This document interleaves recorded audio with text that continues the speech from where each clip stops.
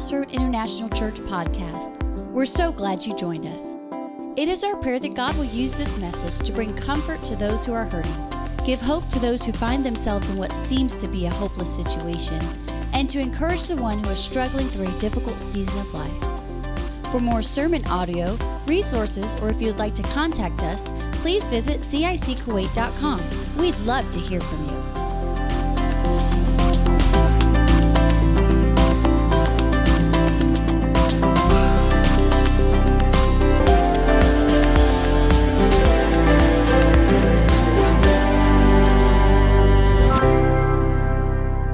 Exodus 32 is where we'll be working from today.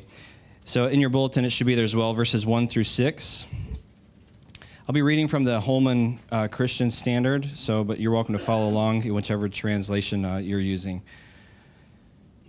Verse 1, when Moses failed to come back down the mountain right away, the people went to Aaron. Look, they said, make us some gods who can lead us. This man Moses who brought us here from Egypt has disappeared. We don't know what has happened to him. So Aaron said, tell your wives and sons and daughters to take off their gold earrings and then bring them to me. All the people obeyed Aaron and brought him their gold earrings. Then Aaron took the gold, melted it down, and molded and tooled it into the shape of a calf. The people exclaimed, O Israel, these are the gods who brought you out of Egypt. When Aaron saw how excited the people were about it, he built an altar in front of the calf and announced, tomorrow will be a festival to the Lord. So the people got up early the next morning to sacrifice burnt offerings and peace offerings. After this, they celebrated with feasting and drinking and indulged themselves in pagan revelry. Let's pray. Heavenly Father, thank you for today. God, I just pray for this time together to hear your word. And God, I pray that you will just open our hearts, Father God. Let us, again, just hear your teaching today and what you have to say to each of us today. God, let our hearts be changed. In Jesus' name, amen. Amen.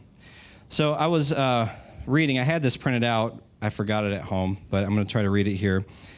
Anybody ever heard of Burger King? Of course. Does anybody actually eat there? Yeah. Does anybody actually eat at Burger King? Okay, a few people. I liked Burger King in the States, but here it hasn't really done a lot for me. But Burger King used to have a slogan, and it was, have it your way, right? Everybody remember that? I think there was even the song, right? Have it your way. Wasn't that the song, right? Yeah? Anybody want to sing harmony with me? So, sorry about that. So have it your way. But this article, they have actually ditched their slogan, okay? So it says Burger King is scrapping the 40-year-old have it your way slogan in favor of the more personal be your way. Okay, it gets better, don't worry. The chain says the new tagline will roll out across marketing in the U.S., including in TV, begin on Monday night. Okay, this goes on. And then it says, Burger King says in a statement that the new motto is intended to remind people that they can and should live how they want anytime. It's okay not to be perfect. Self-expression is most important, and it's our differences that make us individuals instead of robots. And then going down further, Fernando Machado, Burger King's Senior Vice President of Global Brand Management, noted in an interview that have it your way focuses only on the purchase. Right, I mean, because who would want to focus on the burger? We need to have this like a, global event when you order something at Burger King. Only on the purchase, the ability to customize a burger. By contrast, he said, be your way is about making a connection with a person's greater lifestyle. So I could probably stop preaching there, couldn't I? I mean, that's just enough to chew on for quite a while. But this whole idea of have it your way, be your way, is really kind of encapsulates sort of how we can be as individuals, isn't it? And that we want it our way. We want it how we want it, when we want it. We don't want any problems. We just want it our way. And that's really, if you think about any problem or issue you run into, or even probably wars, if you trickle it down to somewhere, it's somebody that wants to have it their way, isn't it? And so really, as we look at this picture from Exodus, it's really about them wanting to have it their way. Now, again, as Christians and when we're followers of Christ, we don't get that luxury, do we? And it's not a bad thing either. Because really having it our way really is what leads to destruction, leads to suffering, and that's really what we have to understand. We may not understand it at times, but God is much greater than we are, and he has a plan and purpose for us, and we need to follow him even when we don't understand. So we have this picture of this as this very well-known event from the Old Testament. And I've touched on this a few times in my messages, but I really today just wanted to kind of hone in on it and just spend a message really kind of pulling out some things from it. And what I want you to see as we go through this is you're going to see some things that they do wrong. It's pretty blazing clear that they made some mistakes. But I want you to see yourself in this scripture, okay? It's not just about, like in the New Testament, we always pick on Peter, for what he did and denying Jesus, but do we see ourselves in Peter and what can we learn from that? And so today that's what I want to take from this. So one big thing, two terms we need to cover here at the beginning is whenever they refer to the name God, okay, in this passage. Now, depending on your translation, a lot of people, you'll have a small g, God, in there if you look. So come make us a God. All right, do you have that in your Bible? That's a small g. And then there's another in verse 4 when they say, then they said, Israel, this is your God, or some translations say your gods. That's another small g, and that's the word Elohim. Elohim. Elohim is simply the phrase for God. For it could be any God, any of the Old Testament gods, Baal or whoever would be Elohim. That's just a term for God. Then what I want you to notice, though, is at the end of verse 5, when it says, there will be a festival to the Lord tomorrow. I don't know if some of your translations say God there, but the Lord is actually the term Yahweh or Jehovah, or what we say Yahweh or Jehovah, we say sometimes. And this is actually the God of Israel.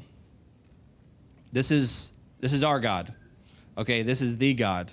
And so what you're going to see as we go through this is there's this intermingling of pagan practice and holy sanctified things and with a holy sanctified God.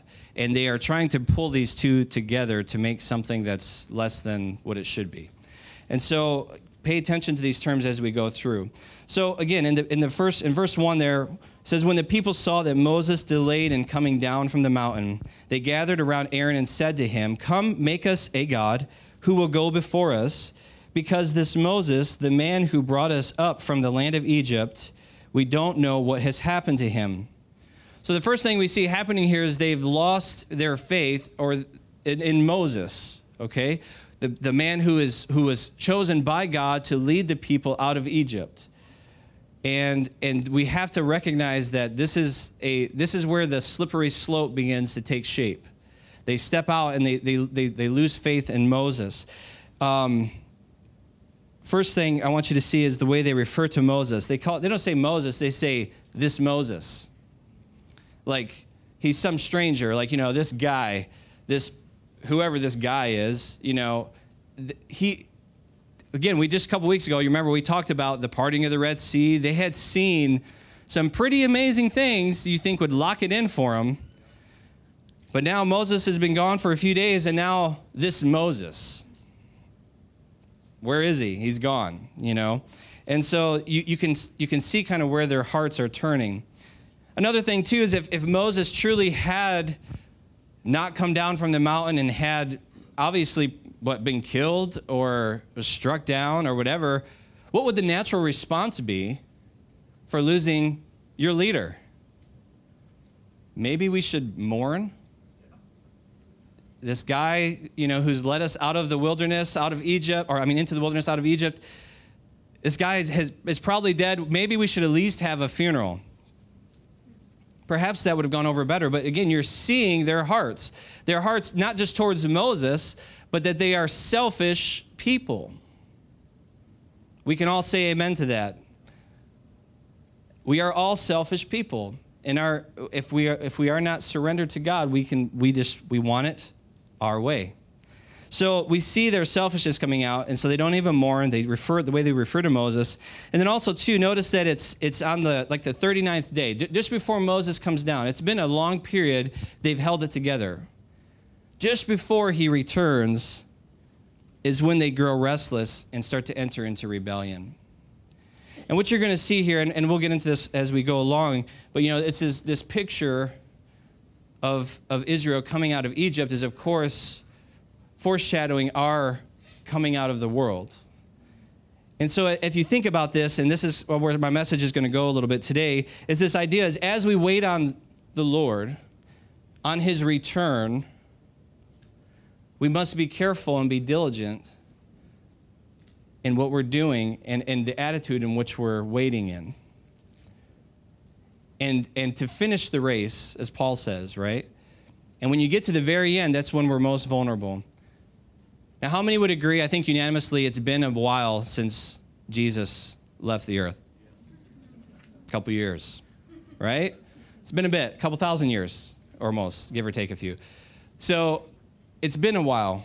And so we must keep our eyes, though, and not lose focus of our faith and keep pressing towards the mark. Acts 7, if you want to turn there in your Bibles, because I like reading from the Bible here. Acts 7, verse 39. I'll read 39 and 40. And it says this. This is Peter that wrote this. It says, but our ancestors rejected Moses, and here's what I want you to hear, and wanted to return to Egypt. They told Aaron, make us some gods who can lead us, for we don't know what has become of this Moses who brought us out of Egypt. They wanted to return to Egypt. What does that mean to us? There is a desire in us to return to the things of our past, to the worldly ways. There is a pull. They wanted to return to a sense of comfort, even though they were under the rule of Egypt. They didn't have to want anything, or they just worked, and they were in this scene that they were just comfortable with. Now they were in a position of unknown. They were in a position of having to exercise faith and trust in an unseen God, right? And so this is something that we need to pay attention to in our own lives. See, Moses had been leading the children of Israel to their destination in cooperation with God. All right, where were both of them at this time? Now again, God's everywhere, don't get me wrong, but God is speaking to Moses on top of the mountain. And so what happens as soon as he's away for a while, the people start to do what they do. So they lost their faith in Moses. Continue on reading verse 2. Then Aaron replied to them, take off the gold rings that are on the ears of your wives and your sons and your daughters and bring them to me. So all the people took off the gold rings that were on their ears and brought them to Aaron. He took the gold from their hands, fashioned it with an engraving tool, and made it into an image of a calf. Then they said, Israel, this is your God, or some translations, your gods. Again, lowercase, right? God. This is not the one true God. And it says, this is your God who brought you up from the land of Egypt. Now, again, Elohim, this is what is speaking of. And notice that it says, who brought you up from the land of Egypt. Now, again, here they are shifting their faith one step further, and they no longer are having faith in Jehovah or Yahweh, their true God, meaning they've now assigned what they're doing, or this image of this golden calf that they're going to build, to the act of God, Jehovah, who brought them out of Egypt, to the person of who God is. And this is very, very dangerous. They took this amazing act of God's mercy, of his love, of his kindness, and his pulling them and calling them out of the world, or calling them out of Egypt, and now they've assigned it to somebody that's something else, right? To another God, to this engraven image that they're making. And notice, too, that they take the very things, the gold, the silver that God had blessed them with, and worshiped them instead of the one who gave them the blessings. As we know, when they came out of Egypt, they came out with lots of things, right? They were blessed with the gold and silver. They left with all kinds of stuff. And now here they are using the very things that God blessed them with. Now make this application. Some of you are nodding because you're starting to see where this goes. The very thing that God blessed them with, they have now turned and have started to make it into something that they are able to worship.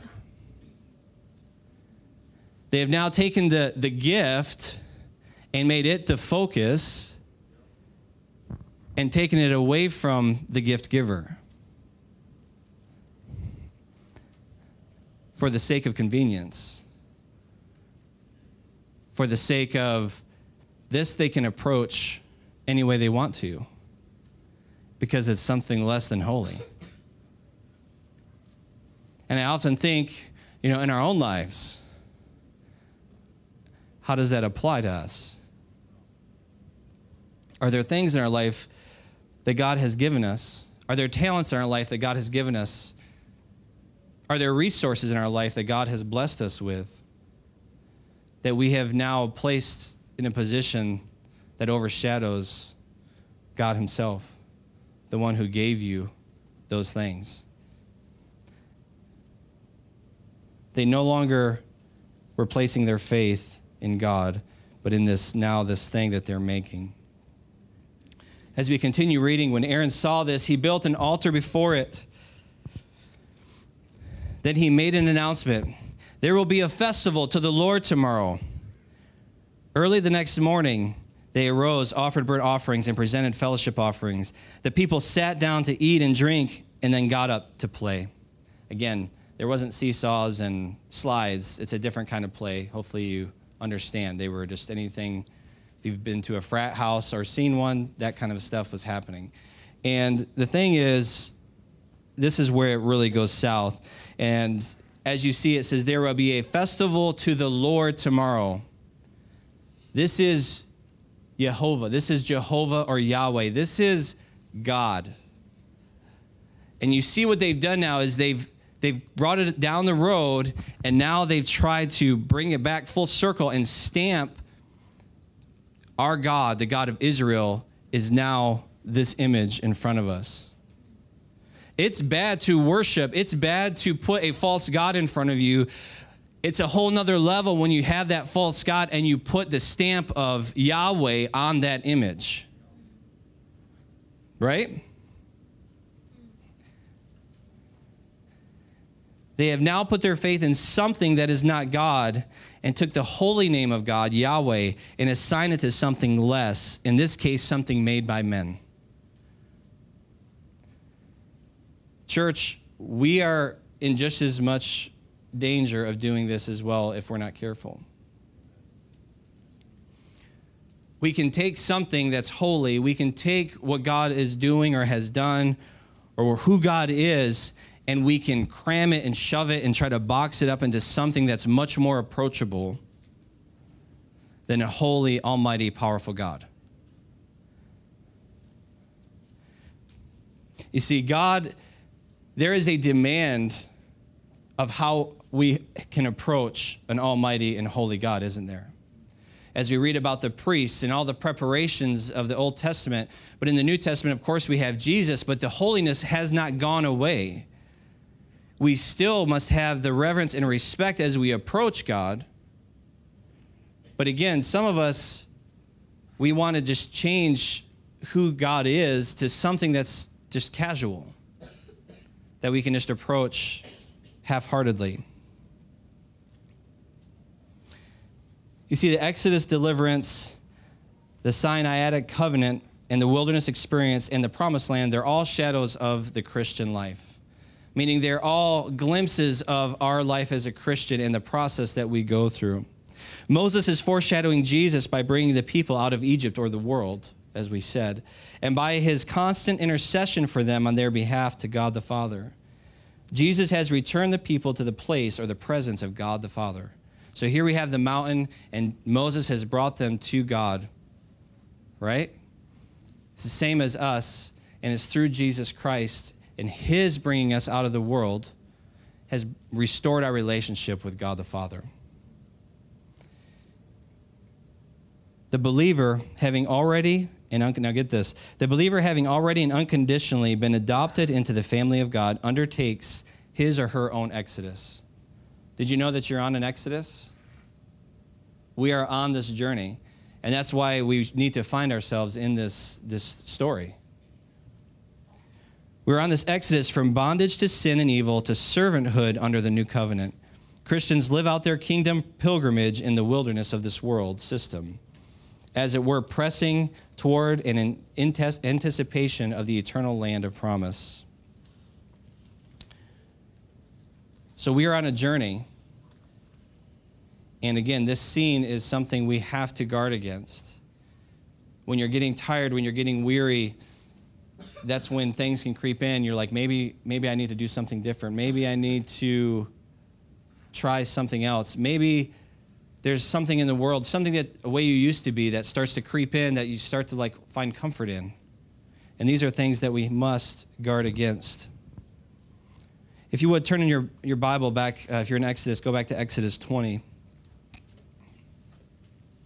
I think this might give us a little better glimpse. In 20 verse 18,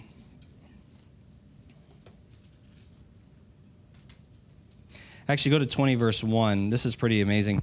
This is when, right, God instructs the people. That God actually speaks to the people here, right? And what he says, it says, it's funny, if you go to 20 verse 3, God tells them, do not worship any other gods besides me. Do not make idols of any kind.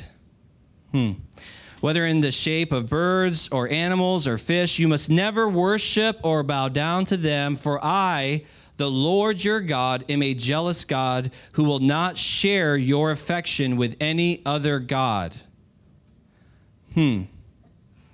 Right? Do we need to pull out like the original translation or anything and do a study here for 2 hours to understand what's being said here? No, we don't, do we? It's very clear what God's saying to the people. It gets better. Don't worry. Verse 7, do not misuse the name of the Lord your God. Now, again, I guess this is true. I always interpret this like don't use the Lord's name in vain, right? But isn't what they have done misusing the name of the Lord? What they have done is they have assigned this graven this image in front of them, this golden calf, they've assigned the name of the Lord to it. They are misusing the name of the Lord.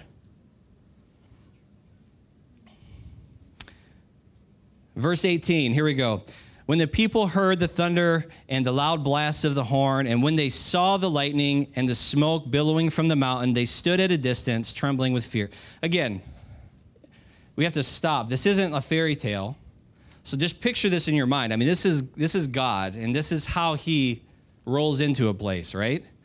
Everything starts shaking. I mean, we'd probably have like 4 people left here. Everybody would be running out of the building, if God really showed up this way. But this is how God showed up. But notice what it says in the end, trembling with fear.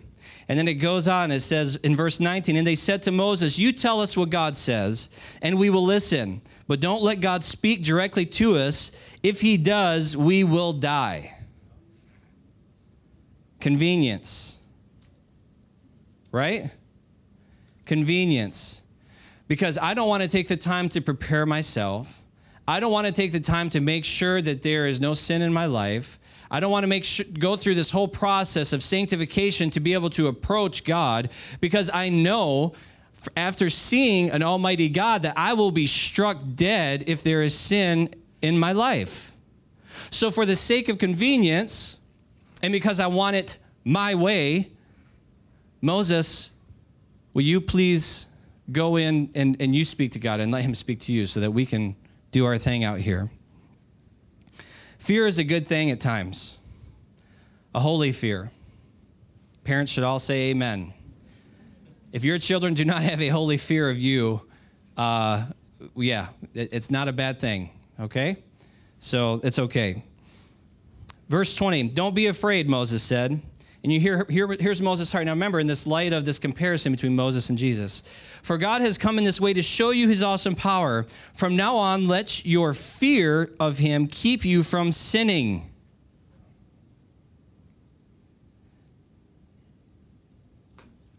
It's that simple. When we see God, when we truly understand to our intellectual capability of understanding who God is, when we know that we are in the presence of a holy God, all right, it is the fear and understanding of who God is that keeps you from sinning. Again, if you look, let's just keep on this line of parents. Those parents that don't discipline their children, those parents that don't instill this respect. We see it, you don't have to go far in society today, especially here. You know, you see these kids, and what is the parent says something, and what do? Nothing, right? They just keep doing what they're doing. It's because there's no fear, there's no reverence there. It's not a bad thing. And then, sadly, in verse 21, as the people stood in the distance, we see that they accepted this thought of sending Moses in.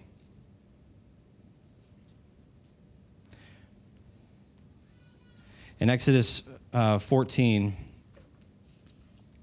verse 31, it says, when the people of Israel saw the mighty power of the Lord had displayed against the Egyptians, they feared the Lord and put their faith in him and his servant Moses. They started out well, didn't they? But you see this picture from that point to the passage we're in today with the golden calf. You see that they somehow lost their fear, didn't they? And how did it happen? It's because they distanced themselves from God. They chose not to enter in. They chose not to get close. And it goes from this point, and then it goes to that point where God spoke to them. And then if you continue reading, it goes on to talk about Moses and a couple men and 70 of their leaders. And it slowly just keeps dwindling down till now you just got Moses. But you see that their hearts had drifted astray. It's interesting that when Moses comes off the mountain, he finds this scene of what's going on, and he breaks the tablets containing the Ten Commandments, right? Again, all of us are thinking Charlton Heston and, tossing them down. And containing the Ten Commandments, he breaks them, and then this is awesome in my mind. But he melts and grinds the gold calf into powder, right? Mixes it with water and forces the people to drink it. Now that's Old Testament stuff right there, isn't it? That's no joke. I mean, oh, this is what you did? But don't we drink and partake of our sin? Even when God comes in and even when he brings us out of something, isn't there sometimes the leftover things of bad choices? Right? I know there's things in my life that I carry because of my sin, and I'm redeemed from it, and I get that, and God heals and things like that, but it didn't have to be that way. I had to drink that cup, didn't I? And so do we all when we choose sin over God. We must continue on our journey while we are waiting for Christ's return. It's when we become sedimentary that we can get ourselves into trouble. And here's kind of as we wrap this up, we must always be checking our hearts to ensure we are worshiping God and nothing else. My prayer for you today is that even in this message, as you're sitting here, you're checking your own heart. And listen, most of us probably don't have a golden calf in our home sitting in the center of the living room that we come in and bow to, do we? No? It's the small things, and sometimes it's the seemingly good things that can creep in and overtake our view of and our worship of God. How you view your spouse. There are some husbands who literally worship their wives, meaning whatever they want, they get. Whatever they say, the husband does. Everybody's looking at each other. Just keep looking at me. Just keep looking at me. Right? Whatever she wants, she gets it. Just do whatever. But if you're not careful, she can take that place where you are, in essence, worshiping her above God. Don't worry, we're equal opportunity here. Wives, you can worship your husbands if you're not careful. You can put them on a pedestal. They are everything. And again, this stuff sells cards, right? You are my everything. You're the air I breathe. My heart beats in sync with yours.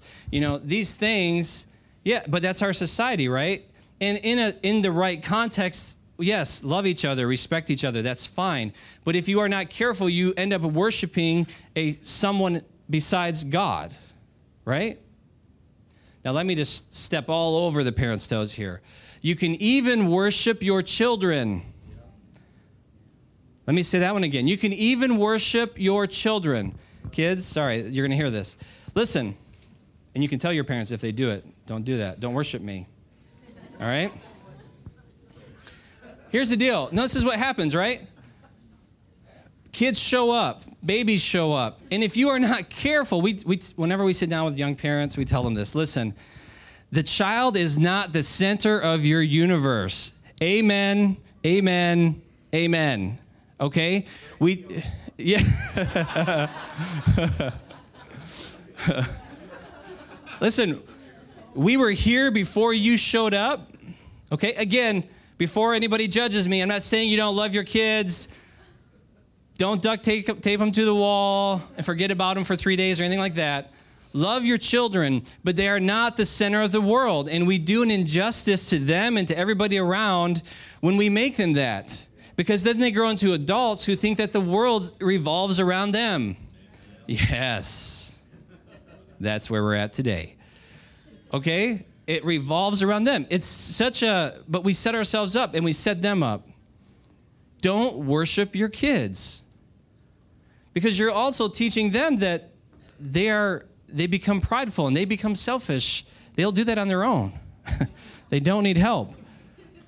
We have to continue to put the focus and attention on God, and they're watching us to be that example. Now, again, this can also, when we're checking our hearts, this could be jobs. This could be homes, houses, cars, a lifestyle, income, any of these things. All of these things are not bad, but it's the attitude of our heart towards them. It is, do we start to let this creep in and we begin to almost worship those things? Do those things take priority over your walk with God? I meet with people, and I'm just so tired out from work and working all these hours and I don't have time to pray. It's like, okay, well, how do you fix it? Again, please don't everybody go out and quit their jobs. Well, Pastor Dell said, I just need to quit and everything else will take care of itself. Taliban will show up at my doorstep. Listen, you have to gauge this. This is between you and God. And if you are struggling that bad in finding time with God and spending time with God and worshiping God and your heart's in the wrong place, if that's where you're at, then you've got to make some hard choices, don't you? And it may mean a career change. I don't know. But that's get wise counsel, spend time in prayer, figure it out. But you have to put God first. We must worship the Lord. I like this quote from Spurgeon. He says, speaking of this whole event, this whole scene here, he says, they wanted something to look at, something visible that they could adore. It was not that they meant to cease worship Jehovah. And this is I think a lot of people, and if you're sitting here today and you're being convicted, good. But don't leave hopeless or helpless or with your feelings hurt. What I'm saying is that intentions are usually good. It's not that we set out to worship things other than God, but they can creep in. And thankfully, God gives us grace and God gives us forgiveness. And so that's, it's obtainable. You can get there. So I like what he says here. It was not that they meant to cease to worship Jehovah, but they intended to worship him under some tangible symbol. That is the great fault of the ritualists and Romanists. They aim at worshiping God, and they must do so through some sign, some symbol, some cross, some crucifix, or something or other that they can see. 2 Corinthians 5:7, the first part, it says, "For we walk by faith and not by sight." The whole thing of salvation is initiated, if you will, by faith. We accept this by faith. Do I have to have faith that you're sitting in front of me, Jasper? No, because you're sitting in front of me. I see you, right? The whole idea of this is that we walk by faith and not by sight. And that's the same, and this is where we see this struggle that took place for them. In verse 11, it says, therefore, in 2 Corinthians 5, it says, therefore, because we know the fear of the Lord, we seek to persuade people. Therefore, because we know the fear of the Lord. There it is. We must find the fear of the Lord. So, we're about to prepare for a time of communion. And again, I hope this message I hope that the Holy Spirit has shown you some things in your own life. Even when I was preparing for this, God did work in my own life and was showing me things where I've made him less in some areas. And I've put things, not that he can be less, you understand what I'm saying. I view him as less. God is God. He is never less. But we tend to put things in between us and him, and we worship those things at times. And again, worship doesn't mean that you physically bow down. It doesn't mean that you create some image in front of you. That can mean just where do you spend your time? Where do you put your effort? And does your walk with God, does your time with God diminish because of something else? God is jealous. I've heard, people that have lost jobs, and then they later say, you know what, it was the best thing that could have happened to me. Because they were working themselves into the ground. They were putting things on a pedestal. They were seeking the things of this world more than they were seeking the things of God. Because God is so awesome, and God is so gracious, and God is loving and cares about us, He works it in such a way that he turns this, what seems to be this horrible thing, you lose a job, but he spins it, doesn't he? And he brings something good out of it. And only when you're on the other side of it can you really see that, oh, wow, this was something that was ruling my life. So what does that look like for you today? What is it in your life that you've given first place and made God second in? Would you go ahead and stand? Let me pray for you, and then we will move into a time of communion. Heavenly Father, we thank you for this message today, God, and I thank you that during this time right now, God, I pray that you would just speak to the hearts of your people. God, I know that you already are doing that by your Spirit, Father, but I pray that you will show us, Lord, the places and the areas in which we've made you second in our lives, where we haven't given you the priority, Lord God. God, I pray that you teach us the fear of the Lord. I pray that you show us the only way to experience that or to know the fear of the Lord is by being close to you. But God, to be close to you is like stepping towards the light, and the light can reveal the dark areas of our life. God, help us to do that and to be willing to look at the places where we fall short and we need to work on, Lord. I pray, Lord, that you will speak to each one here now. And for those that are here that God is speaking to or has spoken to or even speaks to this week, this is where the beautiful gift of Jesus Christ and the cross comes in. That he has paid the price for your sin. And you simply repent. But then it's not just saying that you were wrong, but it's also a turning away from what you've done. Change needs to come. And God will give you that strength to do that. So Lord, help us today. Search our hearts and reveal what's truly there. In Jesus' name, Amen. Amen.